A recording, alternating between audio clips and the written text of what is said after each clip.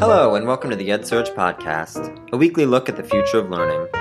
I'm Stephen Nunu, an editor here at EdSurge. For most of us, hearing something just once isn't nearly enough to commit it to memory.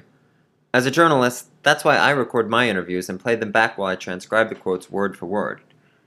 But with today's crowded curriculum, sometimes one explanation is all kids get. 10 years ago, Sal Khan set out to change that with his Khan Academy videos, which let kids replay lessons as many times as they want. Here in education, Khan doesn't need much introduction.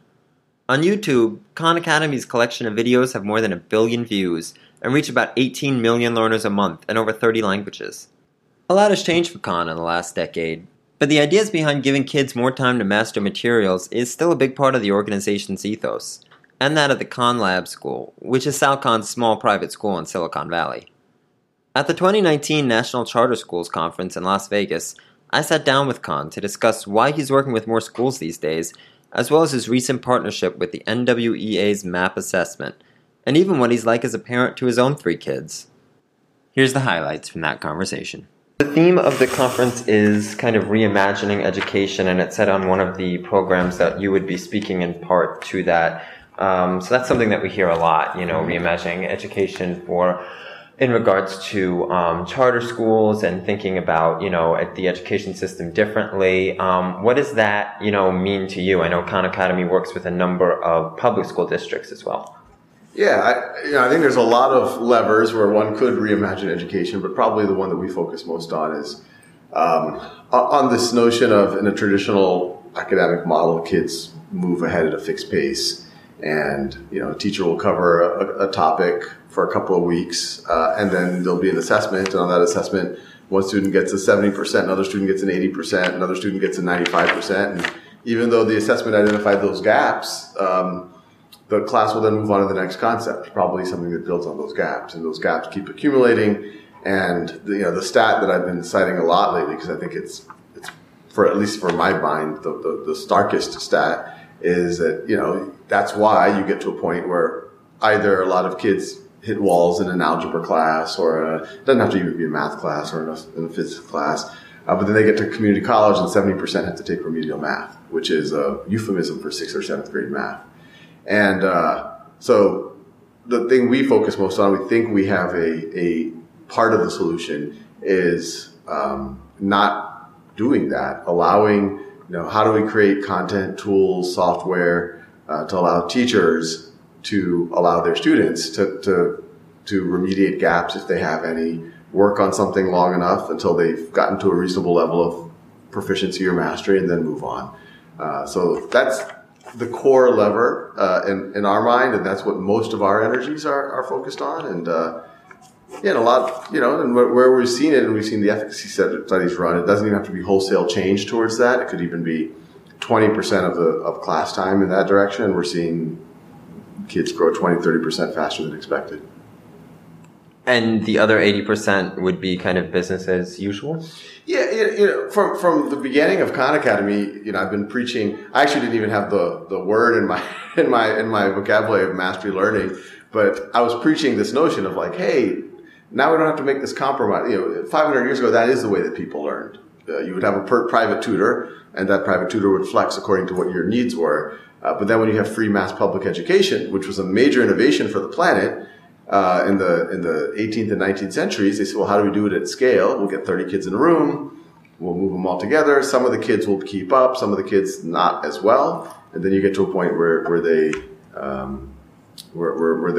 hit walls. So I've been preaching, hey, wholesale mastery learning, that isn't realistic. Because you have to really think about your grade system, there's sometimes state mandates, district mandates that you have to cover, X standards and Y days. I think there is also value of having exposure to grade level material. But the compromise is, if we can put in even, let's call it 45 minutes a week of students being able to work at their own pace on what's appropriate for them, we're seeing that even that dosage is driving gains for them. So I wanted to talk about this MAP accelerator. kind of partnership a little. Can you kind of give me, from my understanding, it's like based on a student's MAP score, then they get kind of a personalized Khan Academy playlist. Can you give me an example of that, and how is it really designed for underserved populations?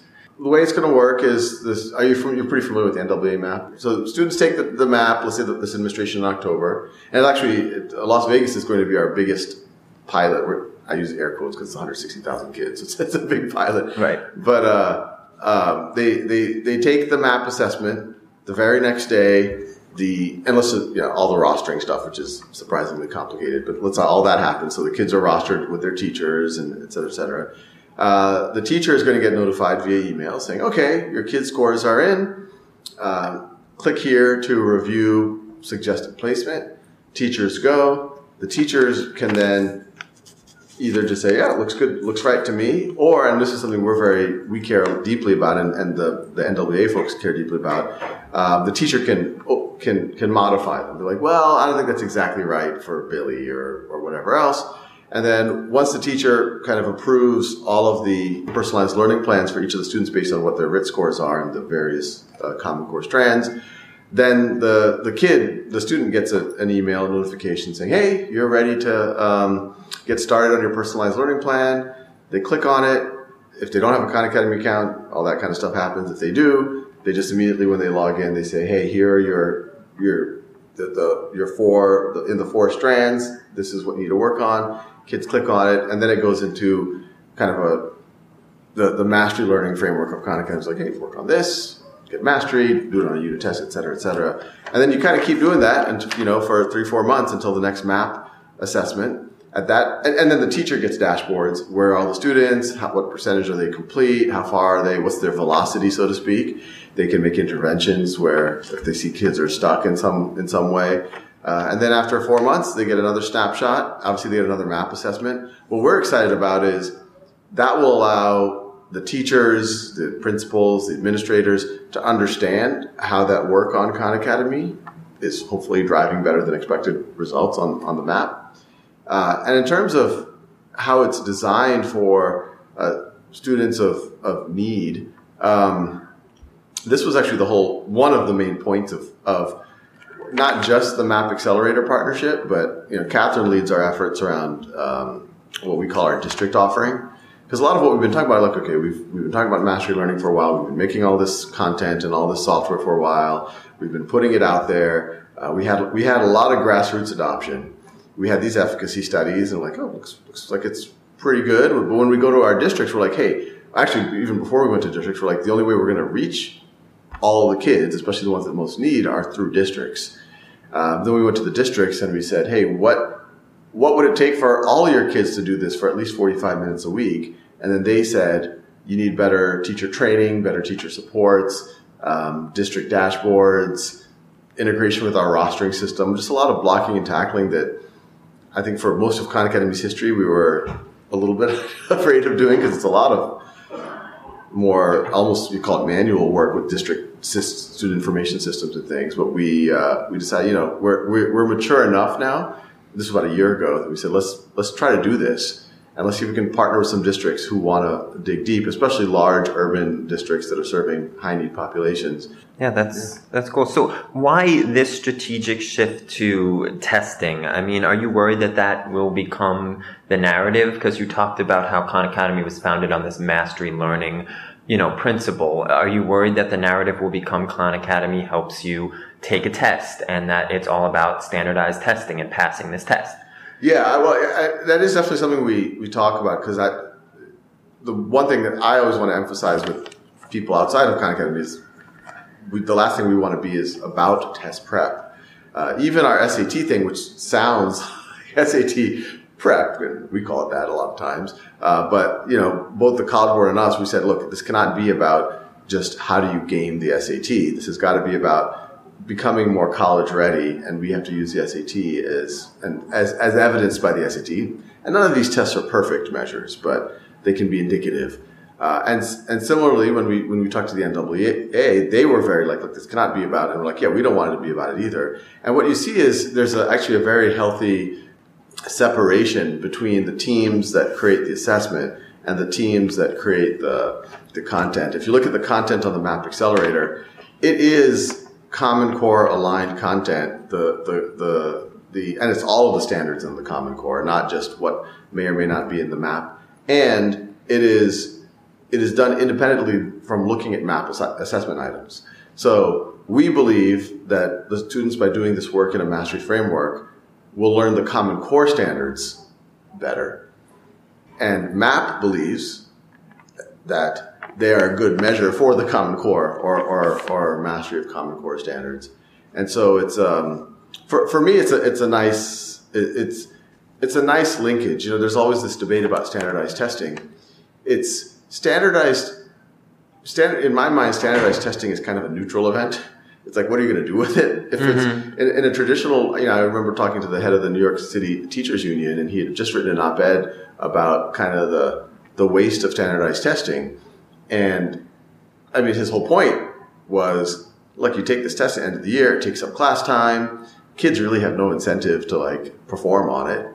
And then, you know, sometimes teachers are evaluated on it, and then the year ends, summer happens, kids go to usually a new teacher the next year. The new teacher might see the results, and they're like, okay, so half my class is behind grade level. What can I do? And then they have to go through at least the motions of their grade level material. So the standardized test was just kind of this. It provided some information, and once again, imperfect information. But what we've seen with the PSAT, because the PSAT was like that in the past, it was like this random test you took. And for most kids, it was like a non-event. It was a half day taken from them. But now the PSAT acts as like an invitation to practice to get better at something. And so the idea is, hey, if we can make standardized tests something that is a gateway into mastery learning and practice, and if we can create efficacy loops, and if we can make it actionable for teachers and give teachers the tools where they can say, oh, what should I do based on this test so I can actually meet the needs of my students, then we think it could be valuable. Mm-hmm. So when I was reading the release for this, I saw a lot of language like this is adaptive and personalized, but I mean, this is still kind of, you know, watching a lesson and taking a test, which is, you know, when you boil it down to it's what students are used to. Do you ever see Khan Academy moving to something that fosters more like problem solving and creativity? Yeah, it's an interesting, I mean, it's another one of these debates that we're having continually. So you know, Khan Academy, even today, I always emphasize, you know, we're often known for videos and we have our practice sets, but that have been out there for many years. But even the current, most of our energy is around the practice and the mastery mechanics and the game mechanics around it. And even that, a lot of the items are higher depth of knowledge than you know people might traditionally associate with that type of computer gradable type of thing. And the instructional assets like videos, in my mind, is kind of just a nice to have supplement. So the real core of the model is kids will go, they can take what we call our course challenge. The course challenge will be a whole course level kind of sample of all of the material. Then based on that, they can get a sense of what units they might have strength or weakness in. And those units, they can take the unit test and they can zero in on their gaps. Now that is, to your point, it's limited to, you're not going to be able to do I mean, we try actually, I was going to say geometry construction. We do have some exercises that try to do things like a geometry construction, but that's still not the same thing as taking a compass out and doing that. And you also can't do kind of, you know, I was looking at some of the illustrative math task models lately, you know, where you try to figure out, you know, how far is the sun from the earth based on the shadow at two different, or what's the circumference of the earth based on your shadow at the same time at two different parts.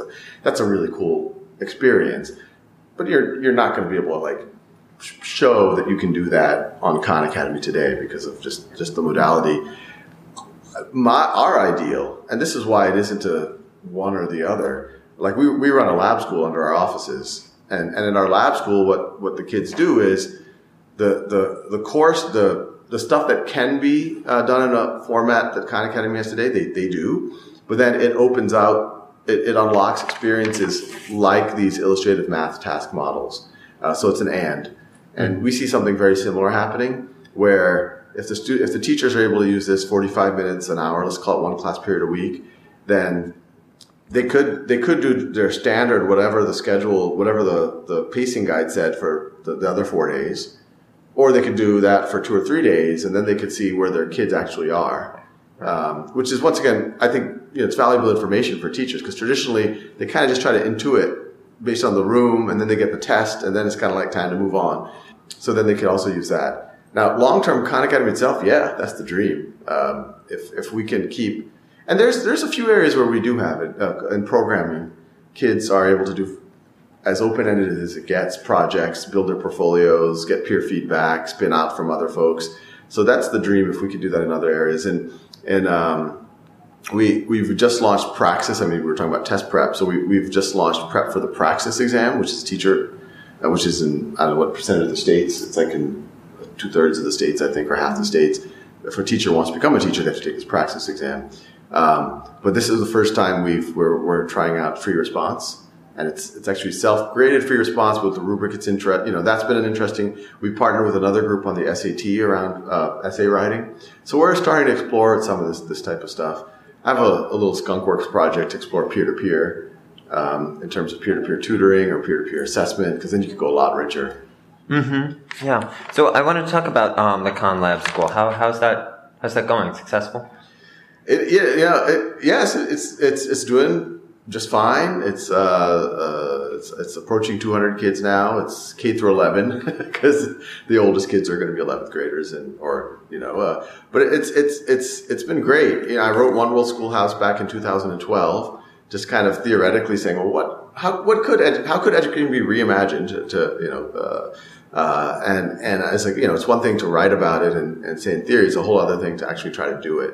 And I gotta say, I've learned a ton of what, just the reality of real kids coming in every day, real parents, real teachers. Like, how do you make it all work? But I would say overall, the school, my 3 kids go there, or my third's about to go there, and it's been great. I think the biggest, if I were to say the biggest successes, I'm happy to talk about the biggest difficulties too, but the biggest successes have been, I think for the most part, the thesis that you can decouple academic progression from age is true. Although, in difficulty, there's a lot of edge cases. Like, what if a kid isn't going at what, we all consider to be a kind of like the societally basic, they're not on track to get to trig or calculus by the time they're 17 or 18 years old. What do you do? Now, what's cool about this school is we can flex. They can have more time, more interventions, maybe. I think the mixed age has been very powerful, where you're seeing kids take responsibility for each other. In a lot of traditional environments, kids kind of have to just worry about themselves. And I don't know if it's, whether it's because it's a small school, and I don't want to jinx it either, but we're seeing a lot less, when teachers start at the school, especially in the middle school years, they're pretty surprised by kind of, there's not some of that, kind of the bullying behavior that you might see some places where, because of the middle school kids, it's not just them in their own little bubble. They'll sometimes have to tutor a 7-year-old or an 8-year-old. And so I think that builds empathy. So all that's been great. I think the difficult stuff has been, it is when you have real students and you have parents who have their own concerns and you have, a team that is trying to build a school as they're serving the students, to constantly be trying to kind of iterate and learn and try new things. It's not an easy thing. It's very hard. And, the school was set up from the beginning to make it as easy as possible. It's still not easy. So it's, I definitely appreciate, how hard it is if you're kind of in a more traditional structure to do, mass change, no matter how bad the teacher might want to, or the principal might want to, or the superintendent might want to. And that's actually, I think, to some degree informed some of what we're doing at Khan Academy, which is like, how do we make it as time-saving as possible for teachers? How do we make it as empowering for them as possible? And how do we make it as, it doesn't require wholesale rebooting of everything they know? Yeah. So why do you think you've seen success with it versus other Silicon Valley models like AltSchool, which have been pivoting away from running these schools because they're not really seeing that level of success? Yeah, I can't speak. AltSchool started in a very different place than KLS. KLS started in a place of like, what could pedagogy, like what could a school look like? And it started with some basic ideas around mastery learning, peer-to-peer, full year, full day. And it was kind of these educational ideas first, and then like, how do we build a school around it? And then we will use tools as necessary. Like, yeah, Khan Academy could be useful in that part, but if you visit the school, like, most of the kids are not doing Khan Academy most of the time. And most of the time they're like interacting and playing and or, you know, if there's another tool that's interesting, they'll use it, but that's not the focal point of the school. I think AltSchool, and I don't think I'm saying anything that, you know, their founders would disagree with. They started off as a tech company. I mean, they went and got funding from, you know, the same people who would have funded Uber and Airbnb and raised a ton of money. And, you know, the venture capitalists, I don't think were interested in a model that was going to start one school every 4 or 5 years. That's never going to give you $1 billion valuation or multi-billion dollar valuation. They were interested in some type of a thesis around starting some type of, I don't know, ed tech tool that could be kind of the operating system of I don't know. I mean, it wasn't obvious to me. It was kind of a foot in both, like, because it wasn't obvious to me how it was going to scale fully as an ed tech, and it wasn't fully obvious how it was going to scale as a school. But it's a you know, when their Palo Alto campus shut down, a lot of the parents and families and even some of the teachers were interested in ours because we're only 4 miles away. I did want to ask you, you had said a long time ago, I read a blog post of yours, that when you were raising your son, you would only praise him when he had done something very accomplished and that you wouldn't offer this superfluous praise. And I have twin daughters and they're probably around the same age as your son. So I always kept that in mind and tried to do that. I wanted to ask, like, how's that going? That was probably the only thing I've ever written that truly went viral. But the whole point over there is I don't wait for like some massive achievement. It's more that, and this isn't my idea, this is like Carol Dweck and Angela Duckworth and all these folks, but praise process over praising accomplishment. So when I wrote that, Imran, who's my oldest, he was 4 or 5 years old and he was learning to read, and I would sit down with him every night and we'd look at the Bob books. And yeah, when he was able to like he'd sound out a word or something, instead of saying, "Hey, great job, you're really good at this," I would say, "Oh, I really like how you struggled with that word." Or like, you know, I would praise him on the parts where he struggled and he got through it versus the times that, and then I used to try these little things that, you know, the growth mindset researchers would tell you are good. I was like, oh, you know, your brain grew more when you struggled with that than when you did the easy part for you. It's like, God, you could see my brain growing. I think I felt it. And so, I mean, look, I don't know how much credit, but yeah, Imran is, you know, he definitely has a growth mindset now. It wouldn't, so, you know, they're on a break right now, and, you know, he cycles his day through like playing basketball, which, you know, as you could probably tell from me, it's not our, it's not